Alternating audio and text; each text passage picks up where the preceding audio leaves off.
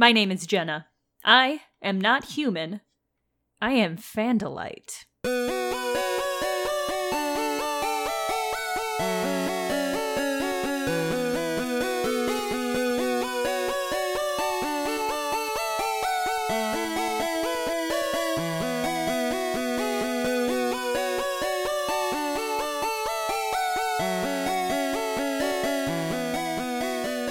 Hey, everybody. Hey, everybody. I don't know why that was so elongated. Doing a second take, that first one was weird. Hey, everybody. Welcome to Fandalites, the weekly Animorph podcast where me and Brent read the Animorph books and then we talk about the Animorph books. This is book 38, The Arrival. It's an Axe POV. A raid goes wrong, and the Animorphs are in a tight spot until a group of Andalites arrive. The group, even Axe, are mistrustful, despite the fact that there's a beautiful Andalite female named Estrid among the group. Tensions run hot among the Animorphs, and they split up, but JK, not really. It's just a thing that they're doing to throw the Andalites off their scent, I guess. But this allows Axe to get in deep with the group. He slowly realizes that the Andalites, which say they're here to assassinate Visser 3, are actually on a suicide mission to drop another goddamn quantum virus on the Yeerks. Except that this virus might mutate and attack humans too, so now the Animorphs are on the job. They stop the evil part of the Andalite team and allow Estrid and the captain as well to escape. So this was an okay book. I have complaints. Not as bad as the last one. You mean book 36? Yes, the last canon book in the series? Exactly. When we have a headquarters, it will have no floor 37. The Fandalite headquarters, yes. That's right. So this book was ghostwritten by Kimberly Morris, who also wrote 48, 50, and 52. I had a little trouble verifying this for certain, but I believe that she's the same Kimberly Morris that mainly writes children's books, because Scholastic's website lists her as an author who has wrote for them in the past. If that is who she is, I cannot find a website for her, or a Twitter or social media of any kind, which is all right.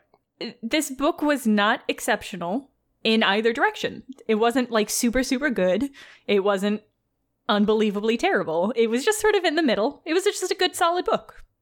Yeah, I was thrown off a little by the fact that Axe's narration, one, didn't super feel consistent with his character as established so far. If for no other reason than he's acting like a goddamn Ferengi about all of the females. Ugh. I mean, he's been fighting with Rachel and Cassie for a while now, and has not in any of the previous books really shown any of that famous Andalite chauvinism that we read about in the Hork-Bajir Chronicles. So, I don't know. He did the voice felt a little bit more like season 1 Axe, and we're at the end of season 3 here, metaphorically speaking. Okay, yeah, I can see that. Yeah, it felt like maybe the voice of Axe in this book wasn't as far as we've known Axe to have grown, other than not being super trustful of other Andalites because he's seen the shit they do now. Well, that's the other thing that kind of confused me about this book. I wouldn't call it bad, just I was confused by a lot of parts of a lot of choices, I guess, in how it was written.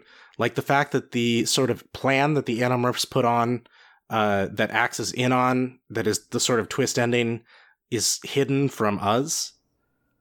For most of the book, Axe's narration doesn't really clue in that he's working with the other Animorphs. He's narrating as if he's reacting, genuinely. And when the end comes around, I was like, well, what was that then? Yeah, I appreciate that, actually, because I had similar feelings, but mine were almost tainted from book 37, the book of the name of which we will not speak on this podcast. Book? I don't remember 37. that published fanfic of the Animorphs, yes. The last one. Because there are parts in this where the characters act like how they did in book 37, and I could not tell if it was just another sort of weird, bad characterization, or if it was supposed to be their plan. And it was their plan at the end, so that's okay. But it was so similar. The way that they acted was so similar to the last book. There are times where I was like, I honestly can't tell if this is just a choice that the author's making for a plan, or this is just what the author thinks these characters are like. Before I was certain that Axe was in on the plan, I honestly, that scene in the barn, I thought that maybe they were being played as caricatures by Chi or something, so that they could follow him and morph, because wow, you know? Jake is hiding behind some hay bales because Tom has been picking on him? What? Yeah, and Marco slaps Rachel, and Rachel, like, throws him to the ground and starts beating him up. It was all weird. Yeah, I mean, I know Marco and Rachel have a semi-antagonistic relationship. I cannot imagine that he would slap her. No, absolutely not. I can't imagine her throwing him to the ground and beating the shit out of him if he did, though. Well, right. I'm pretty sure he can imagine that as well. Yeah. So, yeah, I in general, it did seem there were moments where we were not clued in to Axe's internal thoughts. Like, he sees some Grackles acting weird, and he mentions that they're acting weird, and he says out loud that they're acting weird, but he doesn't come out and be like, those are probably the Andalites. And I assumed that they were Andalites, but it felt weird that the internal narration of Axe wasn't like, yeah, those are probably the Andalites spying on us. Yeah, I made a note during that scene that I'm pretty sure those are Chekhov's Grackles. Fuck. And turns out they are. Fucking every book, Chekhov's Grackles. Yeah, it's that famous author Chekhov. He said if you have a Grackle acting weird in the first act, it will probably be an Andalite and morph by the third act. See, in my notes, I have, what is up with the Grackles? Is it just a metaphor? Because I thought maybe the Grackles, I don't know what I thought it was a metaphor for, but I was leaving open the possibility that it was a metaphor. It wasn't. They were just Andalites. So this book also has two really interesting, like, Andalite cultural information tidbits that I really liked, which was that exhibition tail fighters exist and are a thing. Yes, the tail fight UFC. Yes, I really like that. And also that morph dancing is also a thing, and that's like, you can morph really, really good, because Astrid, our beautiful, brilliant female Andalite, morphs a fully clothed, regular clothed human, and she's like, oh yeah, my mom's a morph dancer, so I'm just really good at morphing. I'm struggling so hard not to start talking about Dune again. Oh god, is that what is the Dune connection, Brent? With the Tleilax face dancers, who can control the musculature of their face so as to disguise themselves as other people. Oh, that seems like it's a very common fantasy / sci-fi trope that was maybe based on Dune? Is that where that comes from? Oh, I'm sure it was around before Dune. It's just that in Dune they're called face dancers, and so that's what I was thinking when she said morph dancer. Face dancers, gross. Anyway, that's a cool, weird thing that exists in an Andalite society that we know about now because of this book. Do we think that they're actually letting Andalite women in the military now, or was that part of the ruse? Oh, I think that was probably part of the ruse. That whole chauvinism arc was really heavily played in this book, and there wasn't ever really a relief for it. Just disappointing. Dang it, Axe. Yeah. Like, the first time he sees this, it really is sort of a sitcom or rom-com type. Like, they have a meet-cute where they fight with their tail dicks. And it's an extended sequence where you can almost feel them getting wet as the description of the fight goes on, and it's just real teenagers. Gross. Yeah. They're aliens. Yeah, slapping each other with their tail dicks. Brent, you're making me preemptively make some choices about what is or what is not getting cut in this episode. This podcast is explicit. Oh, is it actually? Okay, that's good. At least I didn't call it a pussy blade. Oh no, Brent. Well, yeah. Where do we go from there, Brent? So this weird meet cute that they have, Axe sort of, and maybe he's just like afflicted with an intense loneliness because he hasn't seen any Andalites at all for a while, but he sees this Andalite woman, Estrid, and just immediately is sort of crushing on her real hard. And they, go on a date in the gardens for some reason. Yeah, and they do kiss. Right, although that read a little weird to me because I don't think she really understood the significance of what was happening there. I don't really think... I mean, and I don't know if Axe does. No. I think he has a better understanding because of these messages and the young and the restless. Yes, he knows that humans who are both young and restless frequently do things with their mouth that are pleasurable, but do not involve chocolate. Yeah, and aren't as pleasurable as chocolate. Correct. Yeah, so it was sort of a weird scene. I appreciate that they both came to the conclusion that kissing is nice, but, like, there are better things to do with your mouths. I think if it came to any other conclusion, I would have felt really weird about it. Yeah, and I know you said before we started recording that you really appreciated this. I really appreciated it, too, that by the end of the book, Axe has decided that he doesn't actually like Estrid very much because she's kind of a monster. Liar. Yeah, she's the one that makes the quantum virus that they later dispatch. I think that was the only way to really redeem her character, because by the end of this book we know that she's super beautiful, although from Axe's POV, and he might just be lonely like you said, but she's super beautiful. She's like a super good morpher, like even better than Cassie. She's just like, her mom was like a morph dancer, so she's just like super good at morphing, and her brother was like the best exhibition tail fighter, so she's really good at tail fighting even though she's like never trained. And she's also a science prodigy. It was a lot. It was a little bit of an Andalite Mary Sue, and I think if the book had ended in any other way other than Axe being like, I kind of don't like you, you're a horrible person, which is true and fair, I think she would have been a full-blown Mary Sue, but Axe is like, nah, your morals is shit, you ain't nothing. That's good. Yeah, and I also appreciate that this time Axe has actually learned his lesson from the events of Lyra, which he explicitly calls out. He's on board with Prince Jake's plan, even though it involves lying to other Andalites and disobeying orders from superior officers.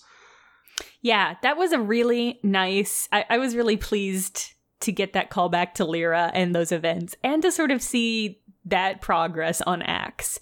That he really is like, Jake is his prince, even when other Andalites are around. That's good. Yeah, well, because he forsook him sort of in that one, and it turned out that was not great at all. And actually turned out similarly not great in this book, because boy, do these Andalites really want to roll the dice on humanity with their fucking quantum virus.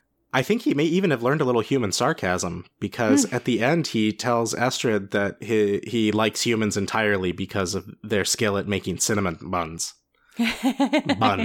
Uns. Yeah, it's a good moment. I think you're right. It is kind of sarcastic, but also maybe a little true. Well, they are his great love. Yeah, the fact that this book also makes use of a quantum virus, I think I feel like most of the elements of this book were sort of piecemeal borrowed from other books. And I don't know that it added a lot. I think it was well written, but it just wasn't... It just ended. It ended and nothing had really changed. And that's... When you have a book series that's 50 fucking books long, that's an okay thing to have. But it wasn't, like, exceptionally good or bad. I appreciated, honestly, the callback to the quantum virus, because, like, it's Quantum Virus 2, this time it's worse. Because it's... sort of feels correct that the Andalites didn't learn their goddamn lesson the first time about biological warfare. Just now they're way more careful to keep it on the DL and deniable. Yeah, to send a group of misfits off on a suicide mission. Yeah. Right. This will not result in the shame of a war prince. We'll not have another Alarin. These people are all going to die on the suicide mission, and boom, Bob's your uncle. We couldn't help it. We didn't ask him. It was a rogue group, whatever. Yep, the Andalites have learned, but in the worst way possible. Yeah, this book did make me appreciate, in the larger Animorphs sort of arc. I appreciate that Alaran did not end up being a hero. Like, this is something that we learned books and books and books ago, but this book made me think about that. I'm really glad Alaran is a villain, because it really makes the sort of pathos I feel for him much more bittersweet. Because he is a host, and he has been for a while, and he probably will be for a while yet, because nobody will fucking kill the Visor. Yeah. So I appreciate that they didn't take the easy route and make him like a really honorable Andalite. He's a horrible person, but he still probably doesn't deserve to be a host. Yeah, nobody really deserves that. Yeah. So I appreciate that they went there. Something I took notice of in this book, and I don't know if it's been consistent or it's just this one, I'd have to go back and look, but the noise that Andalite shredders make is only like one letter off from Tobias's hawk attacking noise, and I wonder if that's on purpose as sort of a callback to his Andalite heritage, or if that's just a happy accident. I'm having trouble orally visualizing what that is. Brent, could you enlighten me? So Tobias goes, "Seer!" and shredders go, "Chew!" Yeah, I don't know. Do you think that means something? Chew! Chew! I don't know that it means something. I just thought it was a sort of nice little association, like how on G.I. Joe the good guys shoot blue lasers and the bad guys shoot red lasers. It's kind of like that. Dracon beams make a different noise. Shredders, the good guys make this noise.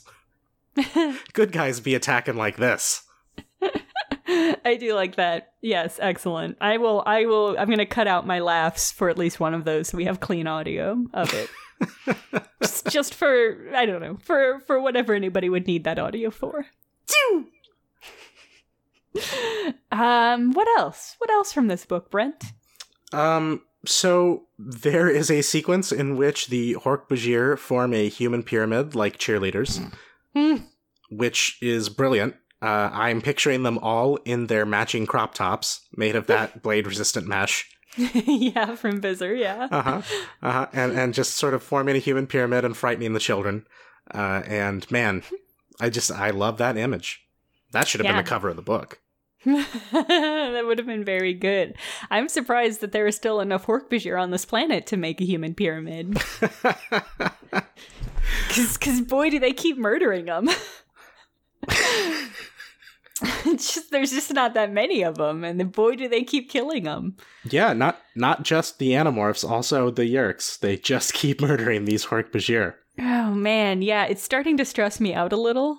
Every time they mention a Hork-Bajir getting murdered, it's sort of like, that's like, every Hork-Bajir you murder is like 0.5% of the remaining population. It's not good. So let's talk about how buck wild it is that Rachel just fucking tore up a McDonald's specifically as part of selling their ruse. Yeah, that was weird. In order to sell their fake breakup to the Andalites, she fucks up a McDonald's.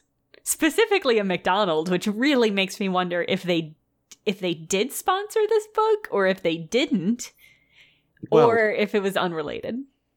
I'm fairly certain that this book was sponsored by Yum Brands, if anybody. Because when Tobias, quote-unquote, finds that crisp $20 bill and invites Axe to go to the mall, he talks about making a run for the border and thinking outside the bun and living Moss and getting some Taco Bell. Yeah, that's true. He is very into Taco Bell. And we learn later that I think it's Marco's favorite, is the Burger King. I kind of wanted Axe to make a... Axe has made a joke before about the regent of burgers and humans' allegiance to him, right? When he and Visser tail fought on top of one?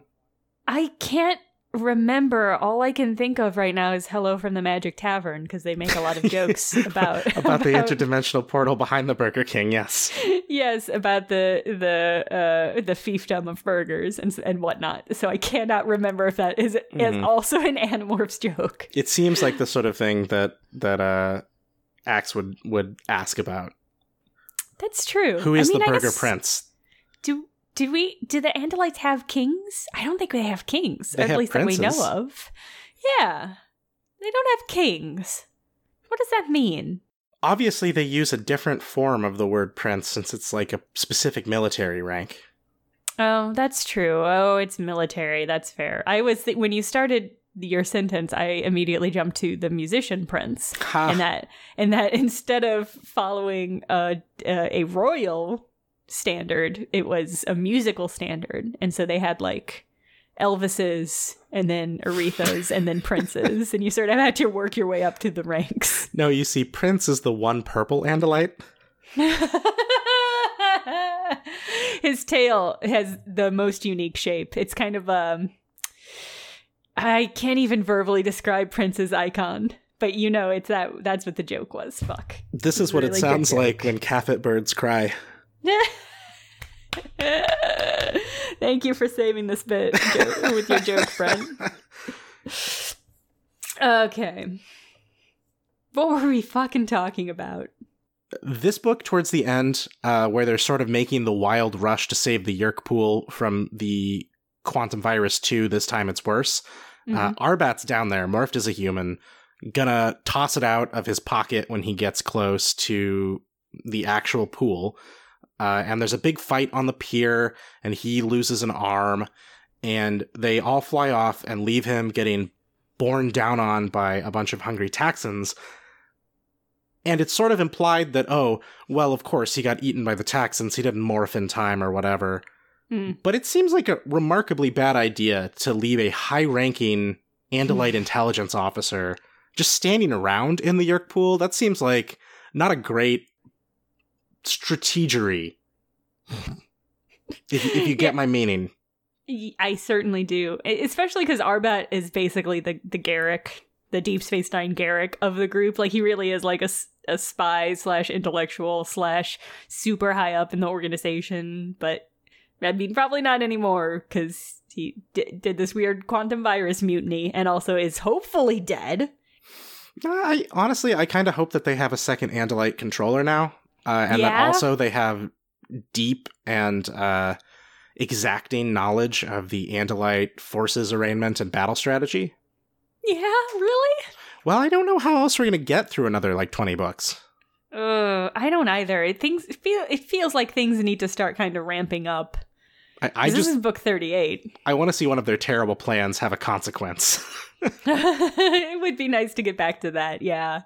Yes. I think probably in the late 40s we'll start to see consequences again. That's my hope.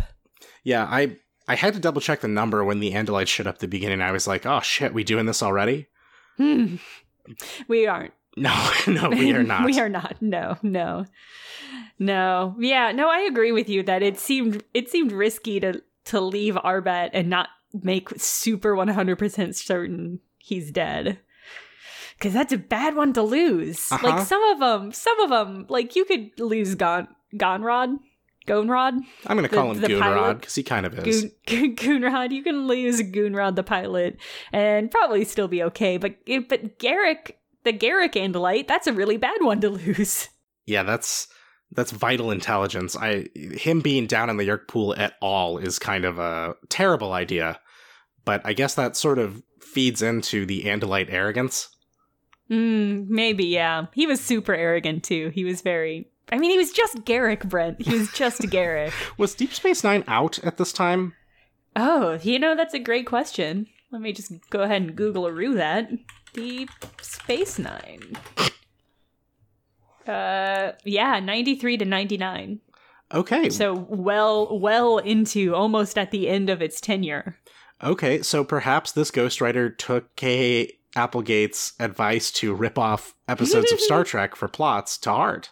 And just said, why not characters too? I mean, and if you're going to rip off a character from Deep Space Nine, Garak is probably the one you want to pull.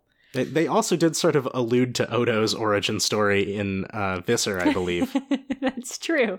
That's true. And this book does specifically call out how the quote-unquote lazy Star Trek alien design of having just slightly different eyebrow ridges and or ears, which is fair. Well, it's also a little rich coming after we just met the totally not an Andalite, but looks like an Andalite species. The Andalite that they spray painted silver for this episode. It's like an Andalite, right? But the tail blade's different. Yes. What else, Brent? Is there anything else here?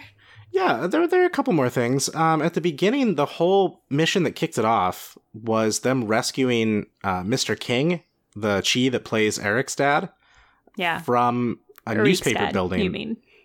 Sure. At her, not me, Twitter.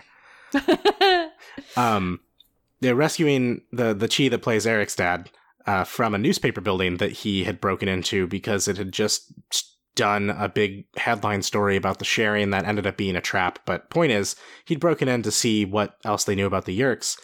And that seemed like the sort of thing that 10 books ago would have been the Animorphs doing it, and that would have kicked off the plot. So I'm wondering if now they're making better use of the Chi as intelligence assets, sort of sending them to do nonviolent information gathering that they normally would have had a whole plan involving all of them morphing something tiny and sneaking into the building around. I mean, it occurs to me that a lot of the books, especially of the last 10, 20, have started with the Chi coming to the Animorphs and saying, we have this intel for you. So, I mean, it might be that they've sort of been doing this on their own, low-key in the background, and it just hasn't ever gone quite as wrong as it does in this one, in the opening. That's fair. I had gotten the impression from the opening, and this may not be justified by the text, I had gotten the impression that it was a plan that the Animorphs and Chi collaborated on. Okay, yeah, I can see that, and that's why they were there, ready to bust Mr. King out. But it may have just been... the Animorphs saw the same headline as the Chi and said, hey, so... And the Chi were like, we got this, baby, we got this. Yeah, I mean, they can't do a lot for the war effort because they can't hurt anybody, and boy, is that a thing that happens a lot when the Animorphs do things. Oh my goodness. Good, yeah. But it's good that they are able to provide some sort of intelligence support. I like the Chi.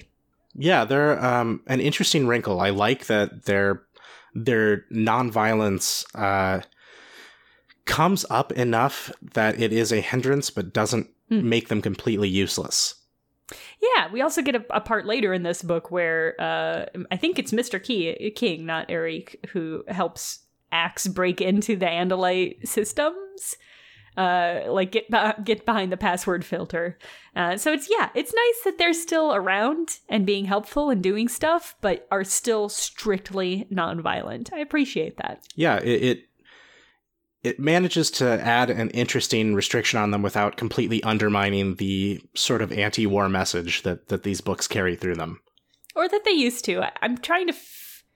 Do you feel like the books still have the same... or as intense an anti-war message as they have previously? I feel like we are currently in truly what I have seen called the Ghostwriter doldrums. They didn't start with the first Ghostwritten books, and maybe it's just because Visser was such a banger. Ugh, but so good. The last few books that we've read post Visser, they haven't had quite as hard an anti-war theme. I think it's still there. I just think it's not quite picked back up yet. Yeah. And again, I think it's something that's not at all the fault of the ghostwriters, but more a function of being ghostwritten. Is that you don't... It's hard to keep those threads running over multiple books when you can only write one book out of the next 5. Yeah, and I think it's also probably a function of there being 52 plus books in this series, and after a certain point, if every book went as hard on the war is bad theme, it might get a little tiresome. Yeah, that's fair. They can't all be quite as intense as that, even though I might still be into that. But I might also not. The alternate reality of this might be us doing this episode, but complaining about all the anti-war message. I don't know that it would possible? be a thing we'd complain about. Maybe in the Mirror Universe, where Jenna with a goatee and a sash is very intensely pro-war and is complaining about the libcuck propaganda in this book. Fuck. Jesus God. Right? He painted a horrifying picture. Truly a nightmare universe. Welcome to the Terran Empire. God, I want to watch Deep Space Nine. Didn't you just finish Deep Space Nine? I actually have not finished. I'm at the last season. I have like 4 episodes to go, but I can't bring myself to finish watching them because then it'll be over. It'll be over. I can see that. So. Yeah, I don't know that we'd be complaining about a hard anti-war message. I think we might be like, well, this was another book where, once again, war is terrible. Yeah. And that was all there was to it. Which, might be fine, but maybe doesn't sustain 50 books in a go. That's true. And definitely doesn't sustain 50 plus episodes of a podcast. Well, and it is always there low key. This book, I think, sort of brought back more of the anti-war message because it was kind of buried under a lot of dross. Because the whole final showdown, the central argument behind it is the Garrick Andalite saying that this is war and war is about hard men making hard choices so that the rest of the Andalites don't have to, and so this is justified and it's actually morally great if you think about it. Oh, God. And the Animorphs going, what? No, I don't think so. Don't do that. So, I mean, it is more present there than it has been in the last couple, I think.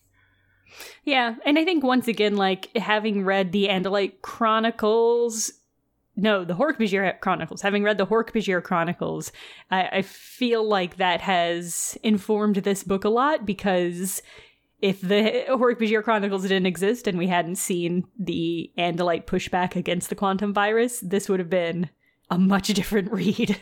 True. If we were just getting the quantum virus and a bunch of Andalites being like, it's worth it. It's humans, it's fine. Probably some humans will survive. It'll be okay. It would have been a lot different read. I think coming into this already being against the quantum virus helped a lot.